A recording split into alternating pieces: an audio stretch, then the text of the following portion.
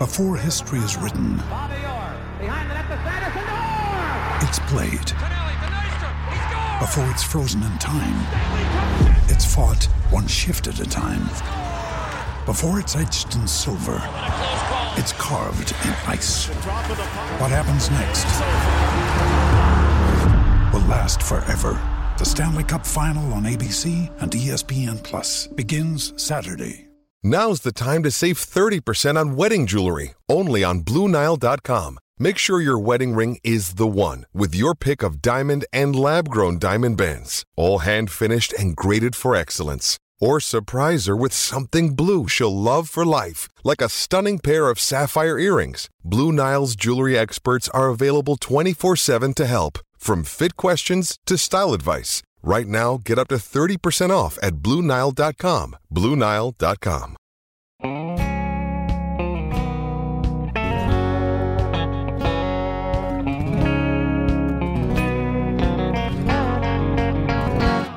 I was a-bouncing and laughing as we rolled down an old dirt road. Daddy looking in his rear view, hoping that we'd just hang on. I'm Stuart Friesen, and you're listening to the Always Race Day podcast. What's up, guys? Welcome to another episode of the Always Race Day podcast presented by the Carl Auto Group. If you need a car to compete in a demolition derby with your friends in the cul-de-sac down the street from your neighborhood house, childhood or current, call the Carl Auto Group. They'll get you set up. It'll be new. It'll be shiny. It won't look like that afterwards if you do that. But if you do, please invite me to it. I'd love to come out and broadcast it, at the very least on Facebook Live, maybe on our YouTube channel. By the way, you should go subscribe to that. Look at me, Damon. I'm doing a double ad, and I just seamlessly transition from one to the other.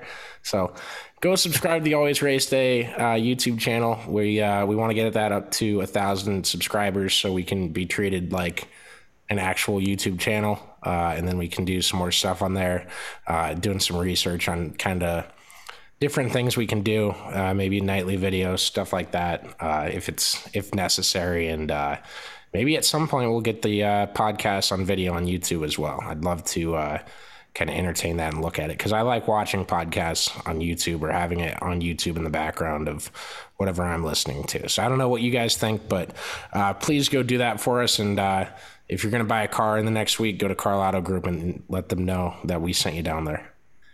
Damon, how was your weekend, buddy? We were together this weekend, so I guess we had the same weekend. We had basically the same weekend. Yeah, it was a good weekend though. Didn't do a whole lot on Sunday. And thanks to everyone who came out to the tweet up on Saturday. It was great. I love the guy that hadn't been to a race in 10 years. He kind of dipped early, which was, I'm fine. Walk up at your own accord and walk away when you do. He said he hadn't been to a race in 10 years and chose to come to the Knoxville truck race. Like that's crazy. And if you don't think that's a big event, that's on you. You're a fun sucker and a hater, and you just don't understand what's big and what isn't. And I'm sorry. Yeah. And I understand. I have shticks and stuff I do, and I do understand deep down what is big and what's not. That was like eye-opening that someone came to a NASCAR Truck Series race just because there was one in Iowa, 2 hours from where he lived, and he just wanted to go to a race, and he knows about NASCAR. Like, that's huge. And people that enjoyed themselves, that goes an even longer way. So sorry, Damon, you go ahead. I was say that's how you get people to get people to Knoxville. As a NASCAR fan, you're promoting the Knoxville track. As a dirt fan, you're promoting the NASCAR product. And I thought we got best of both worlds on Saturday. It was awesome to see both the track on great display, as well as the racing product itself, also very good. So really cool to have both things go in the right direction, and now it's just trying to get a little bit more of that crossover between the dirt fan and the NASCAR fan, and see if we can't get a little bit more traction that way. Absolutely. I think we'll get into all that. Let's jump right into the truck race. So Todd Gilliland comes away with the win full-time NASCAR Truck Series or Cup Series driver for 2022. Comes in, runs a David Gilliland racing car with a deal that came together on Monday before the race, obviously. So 5 days later, he goes to Knoxville and ends up winning the whole dang thing. And I thought that was really impressive by him. Very cool kind of moment at the end. We got to interview both David and Todd after the race. Super nice guys. David looks fantastic. Yeah, he looks like he could still hop in behind a car right now. And so we saw him walk by, and Damon goes, "Is that David Gilliland?" And I was like, I don't know. I kind of pictured him as older than that. And he looks like a little young buck still. I don't think he's aged a bit since he got out of that M&M's car. Let's be quite honest. Right, not at all. Obviously, the biggest moment of the race was NASCAR doing their best impression of Formula One and black flagging Grimes native Brett Moffitt. Total ref show. From my vantage point, watching it live, I thought Brett went when the green flag started flying, and also he's the leader. Does he not signify the restart? Well, as per the rule book, he has to be. Oh yeah, you're a big rule guy. You're a big rule book guy with the Kyle Larson suspension from last week. I told you I just wanted Chad Knaus to be the crew chief if it happened, and he's not, so I'm not happy. But they got Kevin Neandering or something. Yeah, Kevin Meendering. We'll talk about it. But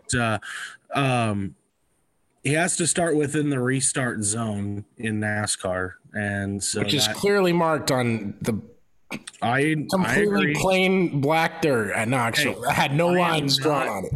I am not saying he was in the right nor the wrong. I am just stating the rule book at this point. But in all essence, Brett Moffitt got hosed. Yeah, I agree with that. I think, sorry, guys, I did send like 4 tweets because I kept thinking of funnier things to say. The 5th one would have been poking fun at F1. I gave him the night off. So F1 fans, you're welcome. Thank God. We'll get into that later. We would have only known. On the Todd Gilliland and David Gilliland deal, that was pretty cool because it was the very first time that Todd has ever drove for his dad's truck team. Yeah, and he said the last time, because I was standing next to David waiting to talk to Todd, right? And yes, you heard me say, like, are you just going to take over full time for the crew chief? And I think there is something to that. You have your dad there that's been your driver coach basically since you were a little kid. And he probably knows Todd way better than any crew chief in the NASCAR Cup Series garage. No offense to whoever's crew chiefing him now. Mm-hmm. I don't think that should be out of the equation. There's just been 16 races. He hasn't hit a top 10 yet for sure. I don't think he's hit a top 15 either. It's been a hard learning process, and these are new cars with a lot of issues to him, and he's not in an amazing ride either. Right. Yeah, I mean, and it was so cool for him. What I was getting to was he crew chiefed his like last ARCA win. Yes, and that was the last time they worked together, and so he gets in a truck this week and goes to Knoxville and is now 1 for 1 in his dad's equipment. Oh, by the way, just happens to be on Father's Day weekend. Yeah, that's a pretty cool moment, and I think he owes a thank you to Brett Moffitt for maybe to NASCAR. Yeah, he does. Maybe to NASCAR. I was just say, don't give it to Brett, give it to NASCAR. Brett was very candid after the race. We're going to get him on in the coming weeks, and we got some guest news later for this week. You guys are going to love this. But we're going to get Brett on in the next few weeks here. Had a great conversation with him at Knoxville. Some people think he's like off the wall political crazy. He's like one of the most enjoyable guys to talk to. Mm-hmm. Like I could make a list of just like, and it kind of intersects with the like, who would you love to have a beer with? Right. But I mean, the top 10 guys in motorsports to just talk to in a random interview that aren't going to, I talked to 6 IndyCar guys today, and some of them, if other people asked a question, would or they'd assume you don't know kind of what you're talking about because the wrong question was asked leading off the interview, and it would take the whole thing haywire. So, Brett would never happen with Brett. He's fantastic. That's why I respect him and love him so much. His talent is immense, and he's always very candid with his answers to stuff, even if he probably watched the replay before he talked to me. I think he did. Yeah, it's hard telling if he actually did or not. It was either that or the crew told him, like, you didn't jump, that's stupid, and just come in. And he almost did roll his way up there. He got pinched, and then the truck literally went on its side. Let's get into the Fox stuff. He nearly rolled. However, if you weren't at the track, you didn't get a chance to see it. Yeah. So Fox missed Brett Moffitt sliding on the front stretch on his side in a truck, which he said, I just looked over and there was the ground. Yeah. He said, this is the first time I flipped one of these truck things. He said it'd be the first time he's ever flipped his stock car? I think, it might have been a stock car completely. He's like, I think this is the first time I'd ever flip a stock car. And then he was like, I looked at the ground and it was there. It was there, and then I was back on the ground. And he kept it straight. He didn't wreck. Yeah. That's the talent he has, man. He didn't wreck. He ended up keeping going. And they threw the caution because of somebody else. Yeah, and okay, so the other thing is Jessica Friesen flipped in a turn. Turns 3 and 4.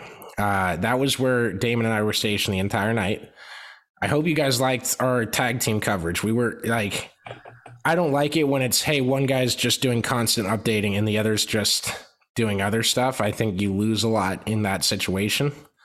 And then if the guy updating gets his credential pulled, you're really screwed. Yeah. Which is a big risk when I'm there, right? Well, at the pace we were working, absolutely. So, Damon and I were standing there. Damon didn't even see her flip. He was looking at something else, walking. I was looking down the backstretch and in turn 3, and then all of a sudden Connor hits my shoulder, and I see her car go from her side to all 4. I think you saw like the move that like got her spun, because it was similar to the move that almost got Carson Hocevar spun, who then turned it back, and he was fast as hell. He was the whole night until his engine blew. That sucks for him and Tyler Carpenter too, because if you had those trucks set up properly, they could each have won the race. Definitely. But yeah, so I didn't see all of Friesen's flip, and then all of a sudden, like, the car's landing back on all 4 and the splitter's stuck in the ground. Like, it ripped the whole front splitter off the truck and drove it about 2 feet into the dirt. And then after that, she got back on the racetrack and kept going. But so we didn't, I thought that would be like a big moment of the race. Yep. And no one on Twitter saw it. I was getting people that were quote tweeting and saying she didn't flip. Yeah. There's only one guy saying she flipped. How did she flip if one Twitter account was saying that she flipped and no one else is mentioning it? And these announcers are not at the racetrack, guys. The only announcers that were at the racetrack were the entire MRN crew. So if you were listening on the radio, they were there. And did they cover it? And Josh Sims and Heather DeBow. I don't know if they did or not. I can't answer that. Oh, okay. I was giving them props because I feel like they did. I think they mentioned after the fact, but not like when it happened, because where they had the turn announcer staged was up on top of the Clausen suite, and it was very random I saw. Well, it was a like one roll deal. Like, it was quick. If you didn't see it, like, you missed it completely, because her car was her truck stuck on the berm. You would have thought she just got stuck there, because the berms did look bigger and more intimidating than they do for a cup race. Yeah, they definitely were. I said cup there. I meant World of Outlaws Knoxville weekly show. I'm sorry. I did not mean to misspeak like that, but yeah. Yeah, it was, they were definitely up. That was for sure. But man, it was interesting to say the least, because you posted that tweet and all of a sudden it, like, people were doubting whether or not that happened. And we're standing in front of the truck where it happened. We have a way of doing that, don't we? Oh my goodness. One way or another, don't we? Even like, I attribute some of it to luck. Some of it is, but I try to just, you go out and you try to deliver the best coverage you can, and talk about things that people might not see. Yep. Never did I thought one of those would come during a race. Right. That people are watching. We're right there when it happens, and we're being doubted because of it. But man, that was the funniest part of it. I was getting so much entertainment and reading the people that are like, they're lying about it. Yes. Yeah. They tweet, there's only one person who said that it happened. Yeah. There's no way it's true. That say it didn't happen. I did. And I thought this tweet would blow up and it didn't, but I replied to a guy and said, from the Always Race Day account, and said, yeah, we're trying to spread political propaganda. Yes. Whether Jessica Friesen flipped a race truck or not. It was the highlight of the Always Race Day Twitter account. And one other thing I want to say on TV, and we'll close out what we got about the truck race and get to the rest of the weekend. I know you guys might think it's tiresome to talk about TV announcer. I'm a guy that I don't pay too much attention to TV announcers. And it's subconsciously, I want to, and those people that I do know, if I ever met, Dickie V, I don't know why I couldn't remember his name. If I ever met Dick Vitale, I would be just as starstruck as I was when I interviewed Jeff Gordon. I respect those guys. They're in our industry. They work hard. Right. I would when we talk about them not being at the track, this is the stuff that is if they're not at the track, they could miss something like this. And it's an urban legend at that point. And right. I hate that that's even a possibility. So if you guys are tired of, this argument coming up, I know Iowa State basketball fans would know exactly what I'm talking about. This is why you need people at the events. And, one bad thing, I shouldn't even say one bad thing about COVID. There's many bad things. Another bad thing to come out of that was that they stopped sending, announcers to events because they're oh, well, we can feasibly get this done like this. And it sucks. It's terrible. Please make a big deal about it. Please go to Fox and, blow them up on Twitter. Why are the announcers not at the racetrack? You can pay to get them there. It's not that much. Come on. You have so many millions of dollars to spend. And we just want, to watch in the best possible broadcast environment. And what's cool about it too is, we obviously get the opportunity to mix and mingle within them. And so, I had the opportunity to talk to Steve Post, and you mentioned being starstruck, man. That I've listened to Post, man, for a long time on MRN, and he's a guy that I absolutely, I basically just idolize, just watching him do his craft and listening to him at all the different races. And so being able to talk to him, the guy's as down to earth's going to get. He wanted to come to our tweet up and he couldn't make it because of travel delays and obligations that he had. Yeah, and that's a thing people are battling, and it sucks. It's really bad, but we're getting these races. We're getting there. Are we limping along? Am I getting there by a shed of a hairstring or whatever the damn hell the saying is? Yeah, absolutely. But I do it because I love it. It's passion, and you got to have passion to do the kind of jobs these people are doing. It's not all. I shouldn't even use the word glitz and glamour. I'm going off so many stereotypical phrases right now, but you should get what I'm saying at this point. And yeah, it's very imperative that the announcers are at the racetrack. And if I could ever get to meet Ace Moneymaker, I would really shoot back. Dude, tell me about it. Love to meet Ace Moneymaker. But it's so cool, and even for a little bit you had gone over to the media center to get something to load, and so I was talking to Josh Sims for a little while. And I feel bad because that Tyler Carpenter video never loaded. I put it on YouTube for you guys, so it is on our YouTube channel. Just go check that out. He's awesome. We're gonna get him on at some point too. I thought it was funny because his PR guy came and introduced himself to me. His PR guy for one race. That's just General Nice Motorsports PR guy, and that's just the culture in NASCAR and IndyCar too. More so in NASCAR. But you don't just walk up and get an interview like you would in the World of Outlaws or anywhere else. And I knew that before. We were just kind of walking around before the race, and I didn't pre-plan enough stuff, and but the guy just introduced himself to me, and it was really awkward because I was like, yeah, okay. It's just a video going on social media. If it loads, it didn't. Knoxville had like a internet outage thing in the middle of the week, which screwed up their entire service. I forget what Brad Shear told us. We got to talk about the track. Fiber optic cable. Yes, there you go. And so that screwed up the entire, weekend. So if you were out there and you're like, I'm not getting a signal, that was why.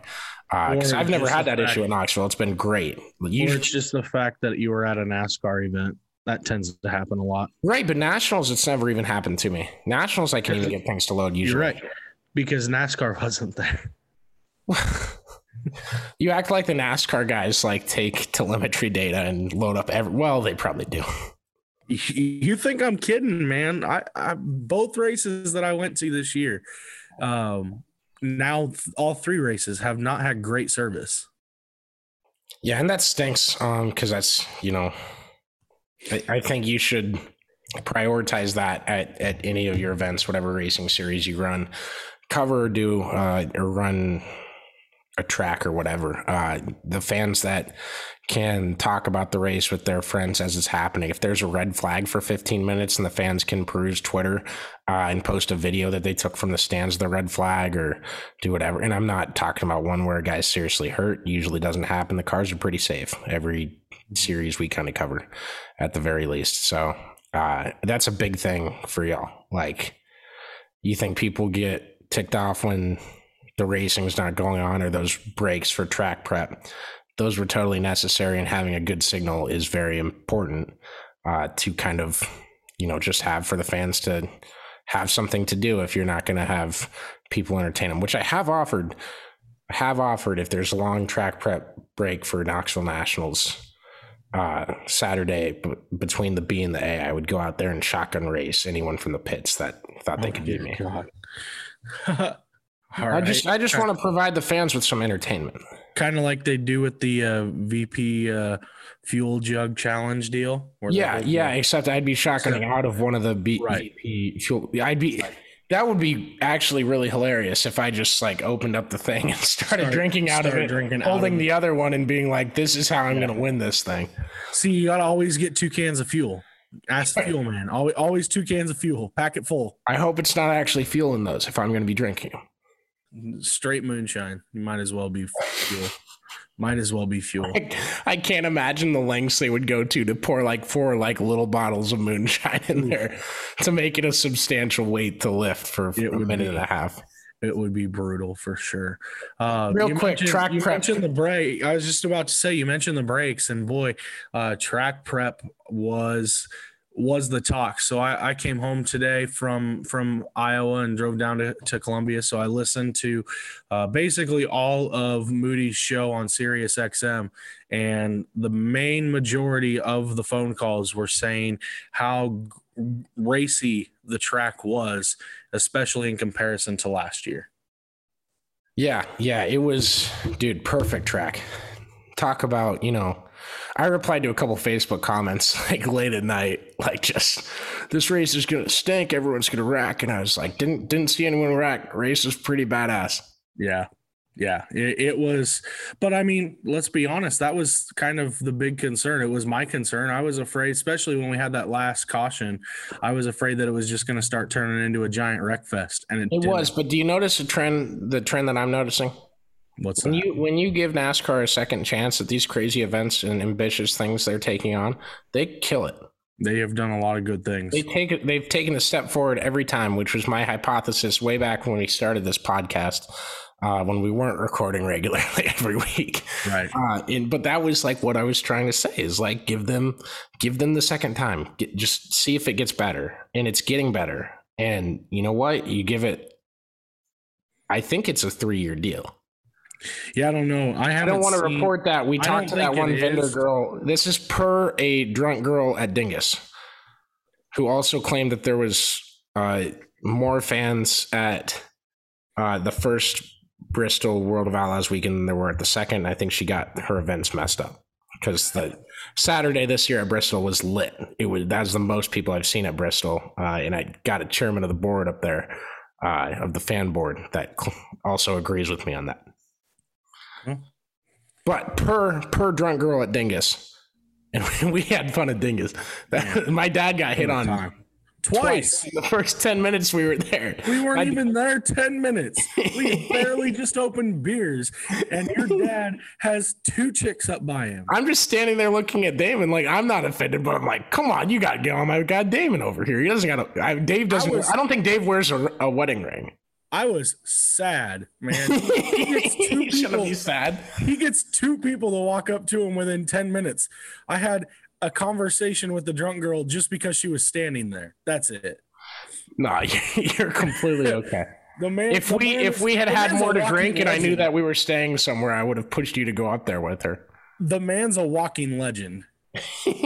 He's just standing there like, so, okay, I got to give you guys some inside baseball here.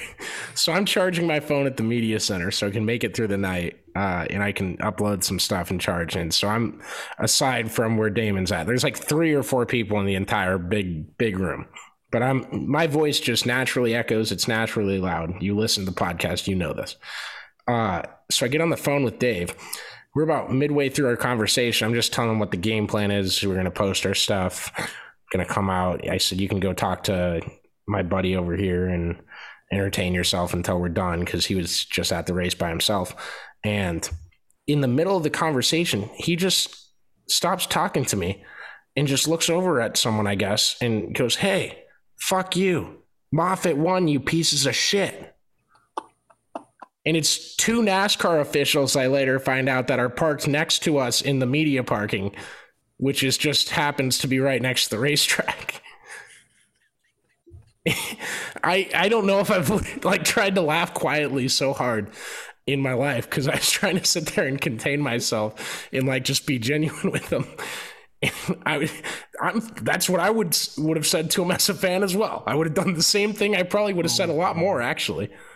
But it was timed out so perfectly, and you just can't make it up with. I mean, I came out of the Bristol Media Center with the pit pass. I got my dad, and he's helping Kyle Larson's team fix his late model. The dude's a legend. He's a good luck charm at the same time. So okay, all right. His 2022 already is inclusive of fixing Kyle Larson's late model, nearly getting hit by a car in Terre Haute, and yelling at NASCAR officials. Like, this guy's going to have a winner's shirt by the end of the year. I need him in like a big lawyer justice robe, because I need him to serve the NASCAR officials that screwed over Brett Moffitt. I need names. I want them on the podcast, and I want to grill them all night long. It's the dumbest call I've seen in 5 years. Oh, I don't know. I'm not emotional about it, but yes. I don't know if it's the dumbest call. We've seen a lot of dumb calls. Yeah, they should have penalized Kyle Busch for wrecking Chase Elliott, but I'm not a Chase Elliott fan. Okay, Connor. I'm neutral. I'm a reporter. Okay, Connor. This has been awesome. All right. So my weekend concluded today. I went out to IndyCar testing at Iowa Speedway. Talked to Jimmy Johnson. That video's on YouTube. We talked to Graham Rahal. He remembers me because of my red Iowa State hat. He thinks the Ohio State Buckeyes are going to be in the playoffs this year. He said always. He said always, damn it. He insisted. I think he was offended that I even asked him if the Buckeyes were going to be in the playoffs. And I love the guy. Love the guy. He and I would get along mainly because I'm a fan of his wife's. So yeah, there's that.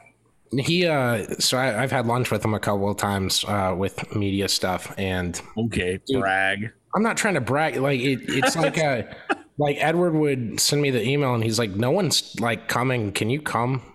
Yeah. Would essentially like be the tone of it. And I'm like, yeah, like I don't like, I'm not gonna come and be starstruck by Graham Rahal, but at the same time, I would love to chill and hang out with them. Like the IndyCar, the thing about IndyCar is those guys like market to people and market to media members like you would out of a college marketing class. Like, hey, you should give them something and bribe them, basically. Right. And they keep doing it to me, and I'm already their biggest supporter. And I feel like they're losing out because I'm just having lunch with Grant Enfinger and talking about Ohio State football for 45 minutes. Because a guy that talks about racing 24/7 doesn't want to talk about racing 24/7, right? Right. I talk about racing 24/7. I love it, but I'm not actually racing. And I rode in an IndyCar today for the first time in my life. And I can see why you wouldn't want to talk about racing, because I was like exhausted. It was 3 laps, and it was like my legs feel like I was in a swimming pool. It's taxing. Yeah. So the meaty guys there convinced me to do it, because originally I was just gonna pack up so I could do some laundry and be on the podcast at a reasonable time. It's very late here. It's 2 a.m. Damn it, they don't know it's only 9:15. It's okay. It's the art of podcasting. Anyway, I told them, but whatever. Right? Why would we record at 2 a.m.? You're not very good at this fake stuff. I told you I want to be genuine. Well, you're being genuine. So I was getting like thrown to the right side of the race car. The shakes, like from all the bumps on the Iowa Speedway surface, were interesting and fun to experience. I don't think they were bumps as like the track's falling apart. I think the drivers actually love it. And all 6 of the drivers I talked to today love Iowa Speedway. That was the one common denominator between all 6 of them. It's what they call character in a racetrack. Right. Those bumps are what they call character in a racetrack.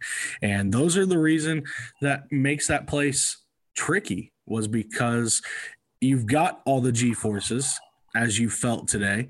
You've got basically sharp turns, and on top of all the bumps and everything that go along with it, that's what makes that track a very tricky place, but that's why people love it.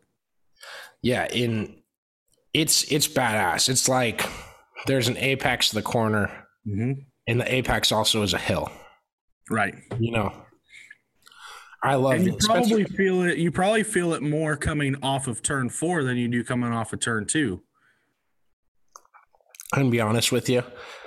I was so like elated that I was just doing it. Like I don't remember any of the characteristics of the racetrack. It's like the 3rd lap, and I was like, I gotta pay attention to where I'm going, and we pulled it. I was like, shit. You should have just had your phone up and just tried holding on to it the whole time. There's a GoPro sitting next to me. I'm gonna try to find the video, but you can see me. You will probably be able to see me or hear me as we're pulling out a pit road, and I go, oh shit.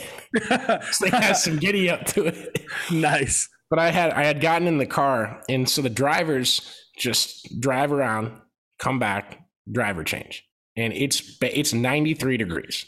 Yep. And I'm starting to sit down. I'm like, hey, put your hands where you need to put your hands or whatever. And I go, hey, Spencer, are you hot? Are you staying cool up there? And he goes, oh yeah, buddy, we're doing fine. And the 2 guys strapped me in. Were like, he's lying. He's miserable. And then like a second later, he shuts the thing. He's like, you're good to go. Go ahead, Spence. I can attest to that. I've been in a hot fire suit at 100 degrees and sitting in a and hot like taking car. it off, even with clothes under it, it was like, oh, this is relieving. It's so relieving. There is no better relief than taking off a fire suit, a black fire suit in 100-degree weather. You made it black. We need more white fire suits with white racing shoes. I think they look cooler anyways. They do look cool. But yeah, it was overall just, it was a badass day. And Spencer Pigot is like, I don't want to be dramatic about it, but I trust him with my life, Damon. You did. You actually did trust him with your life, quite honestly. No Hans device. My head's just shaking. My elbows up against the wall of the car. No, he was fantastic. And if he tail slapped the wall, you were going with it, is what you're saying. Right. It's so cool that they have a name driving the car. Like right. you could have Tommy Jones, like Oskaloosa native, just happens to have practiced. You could have Frankie Muniz probably wouldn't count, but you could have just a guy that drove 2 Indy Lights races in his life, and he's just like good at driving the 2-seater out there. So like that was cool to rip around with him. Like that was, and I didn't get to talk to him afterwards or anything. Maybe I can reach out to him, get him on the podcast or something. But that was really sweet. That's awesome. Yeah, it looked like a lot of fun for the day, just being there testing and seeing what the consensus is. I guess what was the word from the drivers? What did they see today? So the biggest thing, so Elio hadn't drove the track since 2017, and the cars changed so much. He said the downforce was way different. So they were running 18-second laps today or so. And I think Racer actually obtained and they got sources. I promise you it was not available to me. I'm not trying to slack off. I did not get any of the times from the test, any of the data. It was a private test, so it's up to the teams whether they release them or not. So however they obtained it, Joseph Newgarden was the fastest. They run like 18-second lap times. And a couple in 2017 with a lower downforce package, or higher downforce, right? Higher downforce, I think, from what Elio said. If they had more downforce, then they would have had less back then. So lower downforce. No, it's 2017, they were running 16-second laps, or in the high 16-second laps. I got you. Today, they were in the 18.5s, 18.6s. So that was a change for him. Other than that, everyone that we talked to said like it's the exact same. That's track has not changed at all, which is a very good thing. If you don't race on it for a while, it can change. They're starting to build a big concert stage in turns 1 and 2. So that'll be probably where Florida Georgia Line's at. I'm guessing it's a stage in turn 2, but I'm guessing it will be out, like facing out to the stands. Right. So, everyone that I talked to said they absolutely love the track. The only thing they complained about was the signal they were having trouble connecting the internet to get telemetry signals. And they upgrade their internet once a month at Iowa for that big race, for the IndyCar race, or once a year, I'm sorry, for 1 month out of the year. So that won't be an issue when they come in July. But yeah, no, it was everything that I could have wanted to be today. And everything a fan could have wanted to hear about the Iowa Speedway today. So yeah, it was cool to hear what Jimmy had to say about running at Iowa for the first time. It was cool to hear from Graham a little bit. Somebody who, if I remember right, the last time he was at Newton, he finished in the top 10 on 7 cylinders. So that was a day for him. If I remember being on pit road right. I can't remember if that was the right race, but I was, it's Graham, cool to have those two guys. Graham is either doing something miraculous to get a top 5 or he's getting taken out on the first lap. Well, I know he got 10th that day because he was the last car on the lead lap. It was when Joseph Newgarden decided to pass everybody on the track. And he was 10th on 7 cylinders. It was like the last 10 laps he had a motor blowing up. And I'm gonna talk to Joseph tomorrow. He wasn't available for media today, and then by the time it was like later, I could have talked to him, but I was getting nervous with Emery Songer about riding in a Indy car. So I was texting my will to people. Well, I never got a text. I didn't want to task you. Like, my dying wish was like allegedly to kill Tom Ricketts, but yeah. So if I had one, allegedly that would be it. All right. Well, I don't know how feasible that is, but this is I think 3 straight episodes he's gotten a mention on here. He lives rent free in my head. Yeah, he does. Absolutely does. But yeah, if you guys aren't familiar with Joseph Newgarden, let me tell you, like, he is Brett Moffitt for IndyCar. If there's a favorite to win the races, that's probably the guy. He just won $1 million because he was the first to win on an oval, a street circuit, and road course this year. He is. Does he have every interview? He's entertaining. Like, if I could get him on the podcast every week. Yeah, he would be fun to have. I would pay him a lot of money to just appear on the podcast every week, and he'd be entertaining no matter what. I remember him coming into the media center at 3 a.m. Yeah, that was probably one of the best interviews I've ever sat in on. Yeah, anytime Joseph wins a race, you're like, all right, my story's written. It's Bill Finlay, but for racing. Right. And Bill, I know you listen every episode. Don't take any offense to this. Joseph's very funny, much funnier than Bill. Bill will give you great quotes and insight, and he'll throw a joke or two in there and a baseball comparison to make you laugh as well. Joseph has like 17 jokes per minute. It's insane that he can go at the rate that he does. Every answer has a joke. All right, let's get I teased this. So let's get to it, because I know everyone probably is listening to hear this, and it wasn't the biggest story from the weekend, and it's not the biggest deal, and I've already played it up probably too much to be a superstar at it. But we are going to have Ryan Timms on the podcast tomorrow. I think Damon knows. Did I tell you? Yeah. Oh, good. Okay. All right, good. We've gotten past stuff.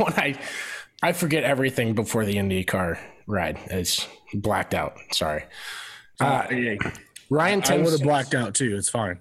So Ryan Timms this weekend swept what is called the Northern Outlaw Sprint Association weekend at Jackson Motorplex in Minnesota and Houston Speedway in South Dakota. NOSA, if you've seen me tweet it, NOSA is usually what I will call it. It's more localized or more regionalized between those two racetracks and a couple other ones in the northern Midwest area. I believe they have a couple races in Iowa as well. I'm not 100% sure on that. But pretty local. But if you get the right race and you hit the right purses, you get some bigger names coming in. Ayrton Gennatan, the McCarl brothers, Justin Henderson all raced against him, both at Jackson and at Huset's on Friday, Saturday, and Sunday. Ryan Timms swept the weekend, won all three races, and drove in dominant fashion to win from 9th on Sunday to beat our guy Ayrton Gennatan at Huset's. The issue is Ryan is 15, so he cannot make his World of Outlaws debut until his 16th birthday, which is on August 26th, and it is the same day the World of Outlaws will go to River City Speedway, and that will probably most likely be where he makes his World of Outlaws debut. So what I wanted to come on here and say is I've read stories and stories and stories of Tony Stewart, Jeff Gordon, Dale Jr., specifically to Jeff Gordon's case, because I remember them the best because he's my favorite driver as a kid, winning races against grown adults in major series at 12 years old. So much so that he moved, and if you have bought every NASCAR video game from 2000 to 2011, you'll see Jeff Gordon's hometown switch from Daytona Beach, Florida to Indianapolis to Vallejo, California, because his family moved because they started putting age restrictions on where he could run because he was kicking too many people's asses.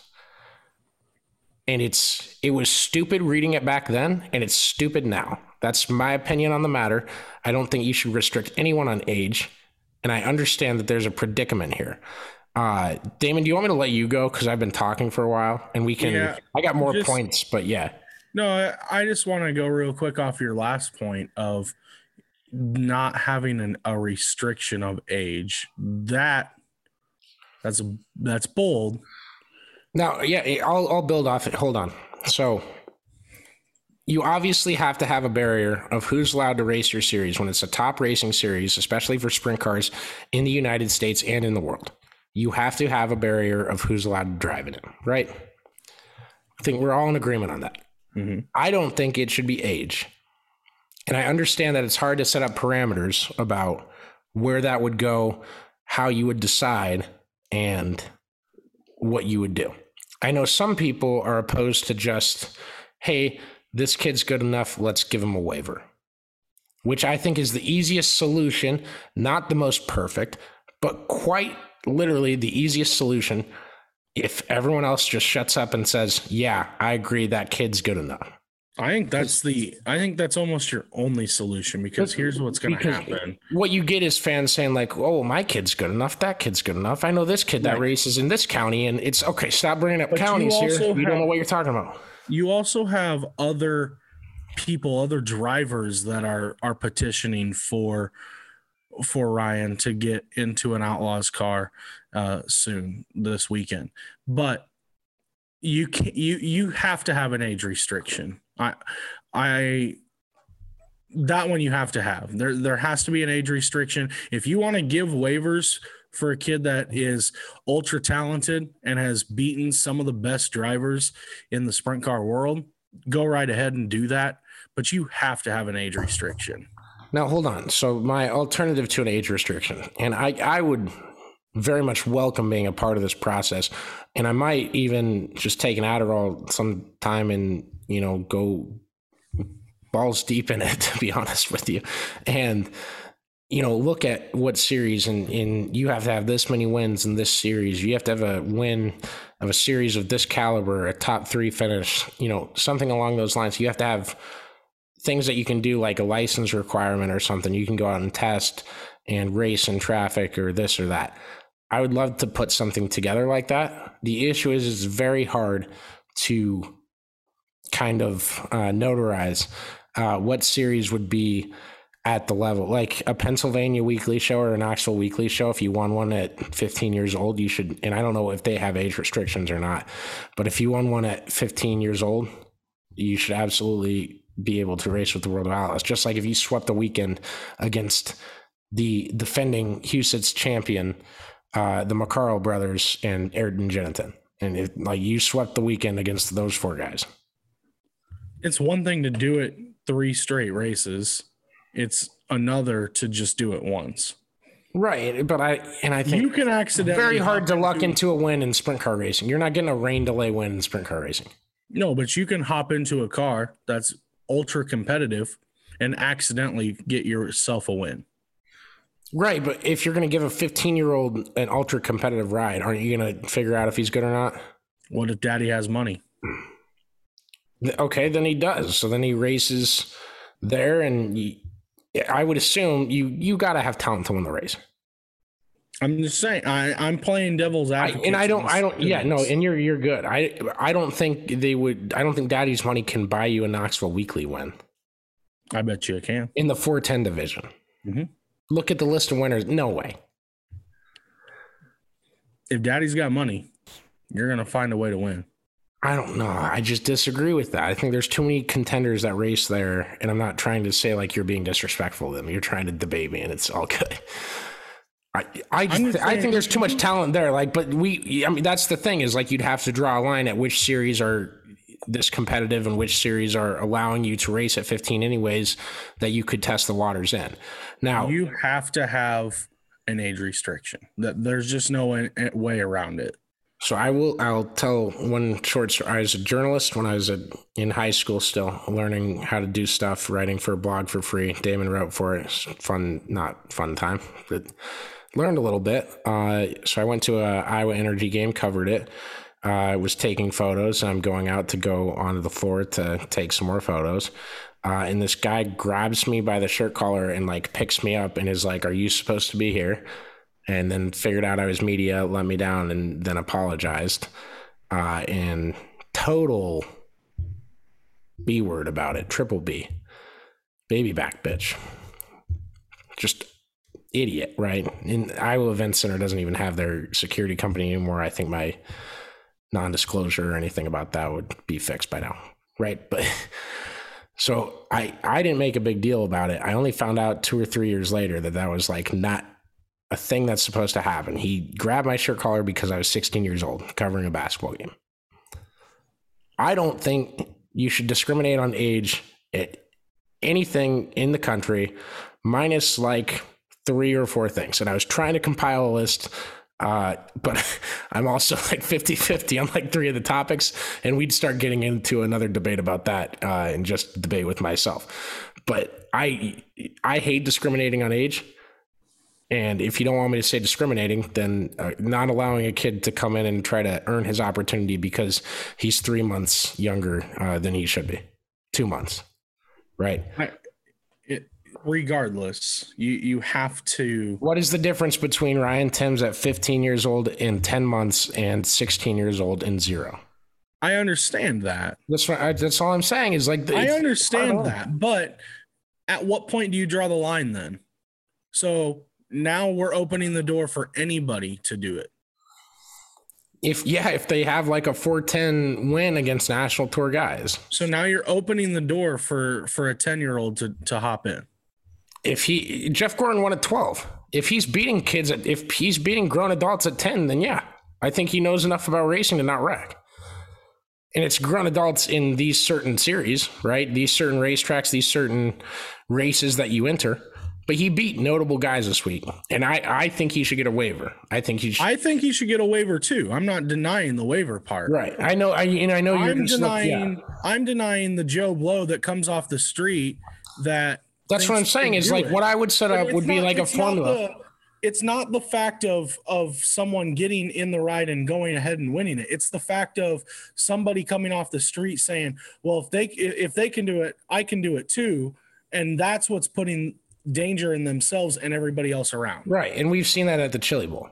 That's what I'm saying. You can't. Okay. So what I'm theorizing here, and it's easier to set, very much easier said than done. But what I would do is set up like a formula of who's in the race, who's running the race, and it would have a total score. And if you study the formula enough, and you could do this with old data going back from today to 2 years from this date that we're recording this, and you could go back and figure out which races have the notoriety, if the scale makes sense, and if it doesn't, you'd adjust it.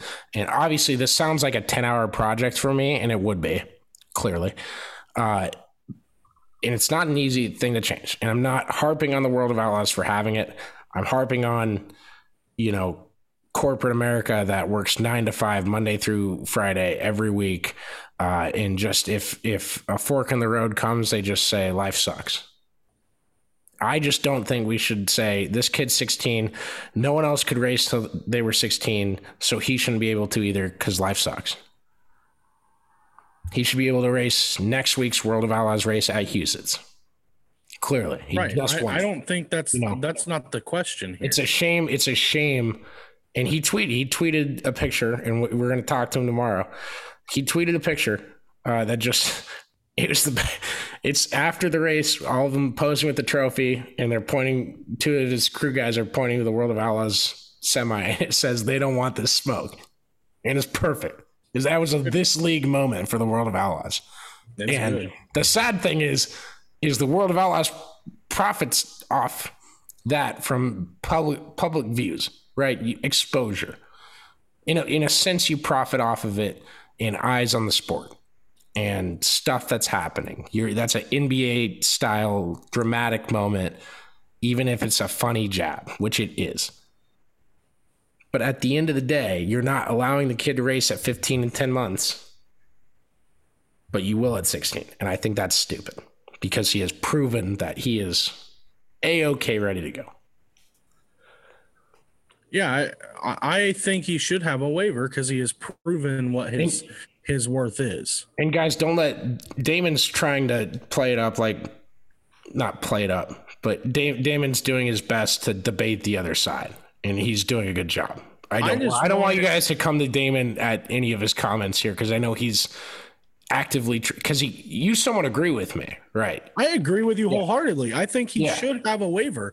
I want to see him race this weekend at Huset's. I know to see that happen. I know that's like good radio and stuff. I don't give two shits if we agree on things completely. I want to see it happen. What I don't want to see is somebody that thinks that they can drive a race car come off right. I'm right there with you. I don't want to lower the age to 15. That's not at all what my argument is. That's what I don't want to see. So that's why I say that there needs to be an age restriction, but you have this opportunity of a once in a lifetime type deal, right?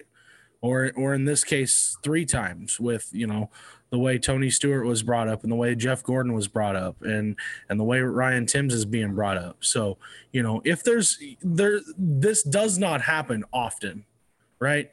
Don't look at this as something that happens on a regular basis every single year. Oh no, this is the first time since I've covered sprint car racing. This is the first hyped up. Right. Wait for this kid to turn 16. That's when he's making his debut. And he told us last winter on the podcast, he said, I'm going to come to the World of Outlaws. I'm going to do some World of Outlaws racing at the end of the year. Yeah. This is exactly a once every so often situation. So that's why I'm saying there's got to be an age restriction with the opportunity of a waiver. I don't at all know his plans, and we can ask him about it tomorrow. But I would love to see the kid run for Rookie of the Year at 16 years old. It would be intense. It would be intense. That'd be awesome, and he'd win it. I put whoever you want in the other cars, he'd win it. Unless Kyle Larson wins the title on a buzzer beater pass and chooses to run for Rookie of the Year. Yeah, it's hard telling. Yeah. All right. Do you want to get around? I don't have a list of topics in front of me right now, but just news we missed from the weekend since we've talked about that. I don't know how many. I have a couple of questions. Your boy Ron won this weekend. We didn't even touch that yet. There you go. Yeah, this is what this segment's for. There you go. My boy Ron Capps, our boy. First win for the new Toyota Super Body as well. Yeah, so that came together mid-season, kind of. And it was a deal in the works. It had been for a while. The problem is they couldn't get everything put together in time for Ron because it's a brand new body that came out this year. And since Ron's deal was a kind of late moving anyway, he ran like the first 6 races with the old Dodge bodies, gets Toyota pulled on a couple weeks ago, and now is already in the winner's circle with them. So pretty impressive to see for basically a startup team. Yeah, man, it's I don't know if it's such like a startup team. It's all of his same guys, right? It's the guys that make the magic happen. He's buying new stuff very smartly, might I add. But also, I only say this because the next question is about a startup team. But no, I love anytime Ron Capps wins. It's like I remember the NHR race much better that day because such a great interview and a fun guy to talk to.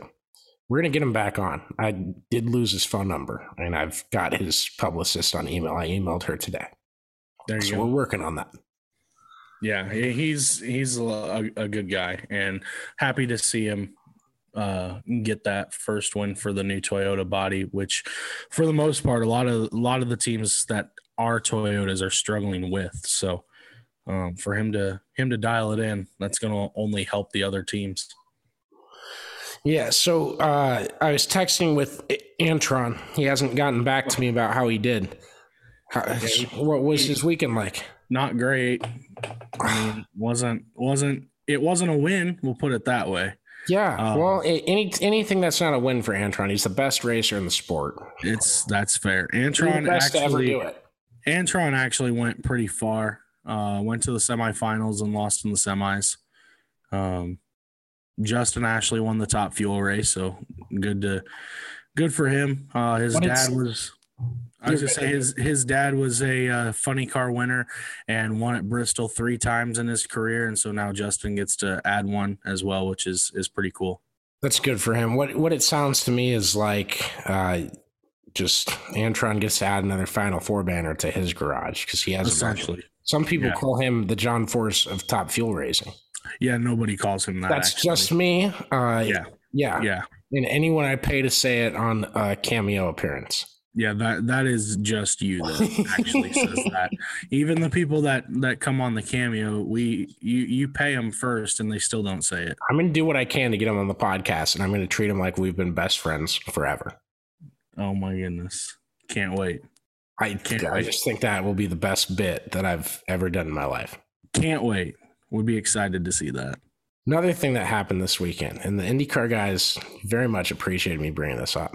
So a couple of the PR guys were telling us, oh, we looked at the website.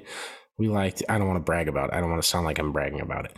We're talking about Always Race Day and stuff. And I was like, we got a podcast. And I said, my shtick on there is I like bag on F1 as much as I can because of how big of an IndyCar fan I am. And I said, that's why when I get these like, hey, you can ride in the 2-seater every time you guys come to town, it's like, you're marketing the wrong person. You already got me. I'm already hooked. And so the penalty this weekend given out by F1 to the driver that you cannot defend your position by moving in more than one direction. You can move left or right only one time. And if you move right back the other way, then that is a penalty. That was what they deemed enough of a penalty to like cost a guy like 2 spots from 8th, I think. Was he farther out the field? No, you're right. It was right. So he's like, this guy's promoted from 9th to 8th. Yeah, exactly. What are we doing here? Like, it wasn't just called illegal blocking, which is a stupid penalty in the first place.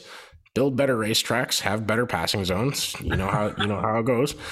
But it wasn't just that. It was, we have to specifically say you defended your position by moving in 2 different directions, which are the only 2 directions you can move in, left and right, unless you put rocket boosters on the bottom of the car and move up or down. And down really is quite impossible as well. So right.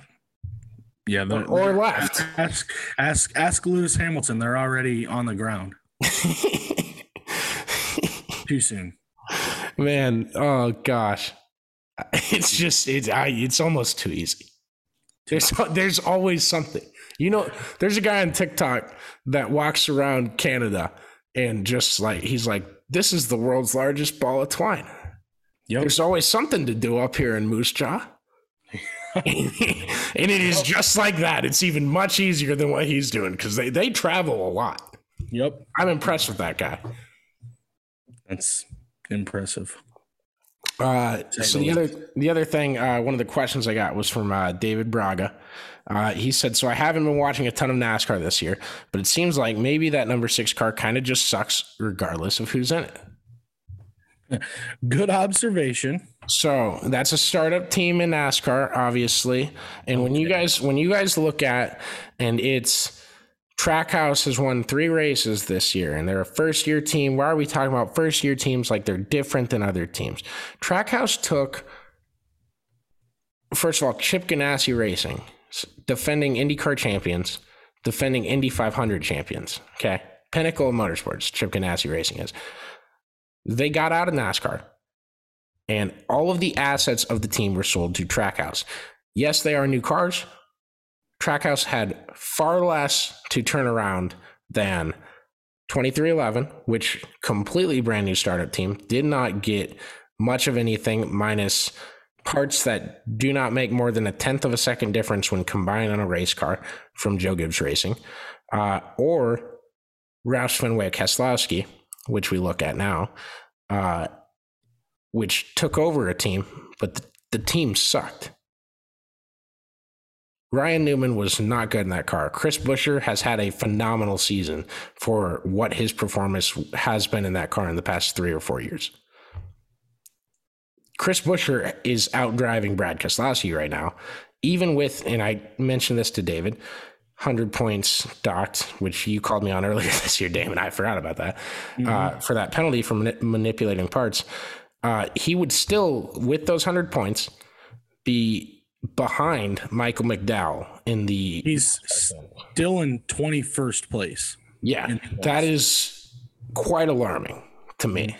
I think that is, and I don't think Brad has dipped. I don't think he's plateaued in his skill. A lot of it has been really poor luck for that team. Like just caught up in a lot of bad situations, but B, all of their, we talk about the top teams having slow pit stops and slow pit crews. All of Brad's crew is like really bad. Like he's got one of the worst pit crews in NASCAR. Like statistically has one of the worst pit crews. I missed the positive regression podcast, which broke that down every week. And maybe I should get one of them on. One of the old guys. One of them works for Roush Fenwick Keselowski. So he's definitely up their ear about that. I guarantee it. That's his job to notice that, and he will notice that. So I'm shocked that a change hasn't came, but that when you say when I say stuff like that, what I assume is it's not an easy fix. It's not. It's not, it's win in Rome because it wasn't built in a day, right? So that whole operation is in a tough situation because you do have one car running relatively well. I would say Chris qualifying well and running decent. I would say that is a huge step up. I would say he's a regular top 15 to top 20 car on a regular basis. I think that's fair. Top 20 for sure. But the races that Brad has really wheeled, like you look through some of the previous races this year, and outside of maybe 4, Brad's really had a car in the top 10, top 15 until something happened late in the race. And then something has gone on, whether it be a caution, whether it be a bad pit strategy, whether it be a bad pit stop, whatever it may be a wreck. Brad's had a car that's been relatively decent late or throughout the race. It's just bad timing for a lot of things, and some of it's out of their control right now. And that's the downside of it, but that's also why Jack Roush brought in Brad Keselowski, is because of what Brad can bring to the table. Brad's a championship driver, he's a winning driver, and he's a very talented driver. Yeah, I'm glad you said that because I haven't noticed him quite as much. Yeah, I just, you don't notice him a whole lot, but then you just look up in the leaderboard and he's 12th place all of a sudden. I think he's and I think he's performed well at the tracks that he's good at. I think luck is a big part of it. Yeah. And so the other questions were all kind of about Ryan Thames. I thought we covered that as valiantly as we could. I want to give a shout out to Justin Peck for winning Ohio Sprint Speed Week. That's dope. He did good. It should be a big honor. And I hate that. Sure. I hate that Lima Land kind of sheds a bad light on the whole week because it shouldn't. But that's what I remember from the week, and I hate that is kind of the case. Also, Kevin Thomas Jr. is going non-wing racing again. He's going to defend his Indiana Sprint Week title for Carson Garrett's dad's team. Brock Garrett, I think is his name. So that's cool to see. It's kind of things that brought him into the sport. I hope he races a lot with the Extreme Outlaw Series and gets paid like he should, because I think that's where he really shines. I don't know if it was car driver with a wing on the car. My favorite KTJ story, and I would think he's okay with me sharing this, but it was a couple years ago. I was covering one of my first nationals, and I had talked to him at the Corn Belt because he liked Alabama football, and so we had talked about that for a bit. Hold on, I had to cough. So we had talked about that for a bit. Basically, I walked up and he's running the Knoxville Nationals after running the entire year without a wing on the car. And I said, "Hey man, it's awesome to see you here. I didn't realize you ran this. Like, that's super cool. You excited or what's going on?" And he said, "No, not really. We come out here, we put a wing on the car for 4 days out of the 365. Dumbest damn thing we do. Stupid. Waste of my time." And just I like people, and this episode has quickly gotten a theme of just candid people with us, that because there's no shame in admitting that, like, you're not used to driving a wing car, so for 4 days a year you go and drive a wing car, like, obviously you're gonna suck. Right. If I play, and I've done this before, but if I play roller hockey for 361 days out of the year, and then for 4 of them I go and play ice, like, those 4 days are not very easy. Right. Yeah, it's a whole different deal. That's for sure.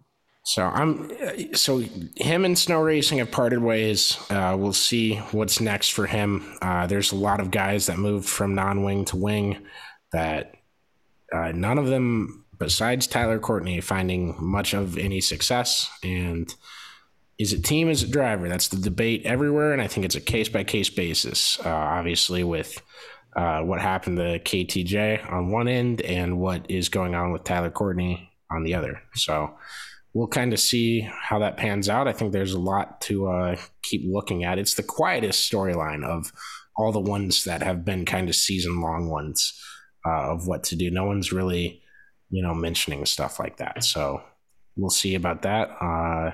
The only other thing I had was Race XR moved their Texas race to Kokomo, which is, I just like tweeting, "Get your ass to Kokomo." There you go. Can't say I don't blame you there. Do it. Get your ass to Kokomo and get your ass to Huset's this week. We'll be up there. I'll be up there. Damon's in Missouri. He's recruiting 5-star this weekend. We'll see. I'll be up at Huset's Wednesday through Saturday. We'll have that for you. I won't predict any winners because the guy I predicted isn't allowed to enter the race. So. True. It's true. I think that's a good way to end the podcast. That's a good way to finish it. Y'all have a good week and tune in. Go watch our YouTube. Go tune into all the content from this week. I hope we're doing y'all proud. And if you know anyone interested in partnering with us, I'd love to do some sign and trade type of deals and figure that out. We're always looking. And I figured I'd throw that in at the end here. So have a good week. Appreciate y'all for listening as long as you have tonight. And we will have Ryan Timms on the second episode this week and potentially one more guest, but I don't want to promise that one. So peace. Why do I say peace? I'm staying on to remind myself that is cringy and I'm doing that way too much. All right. See ya.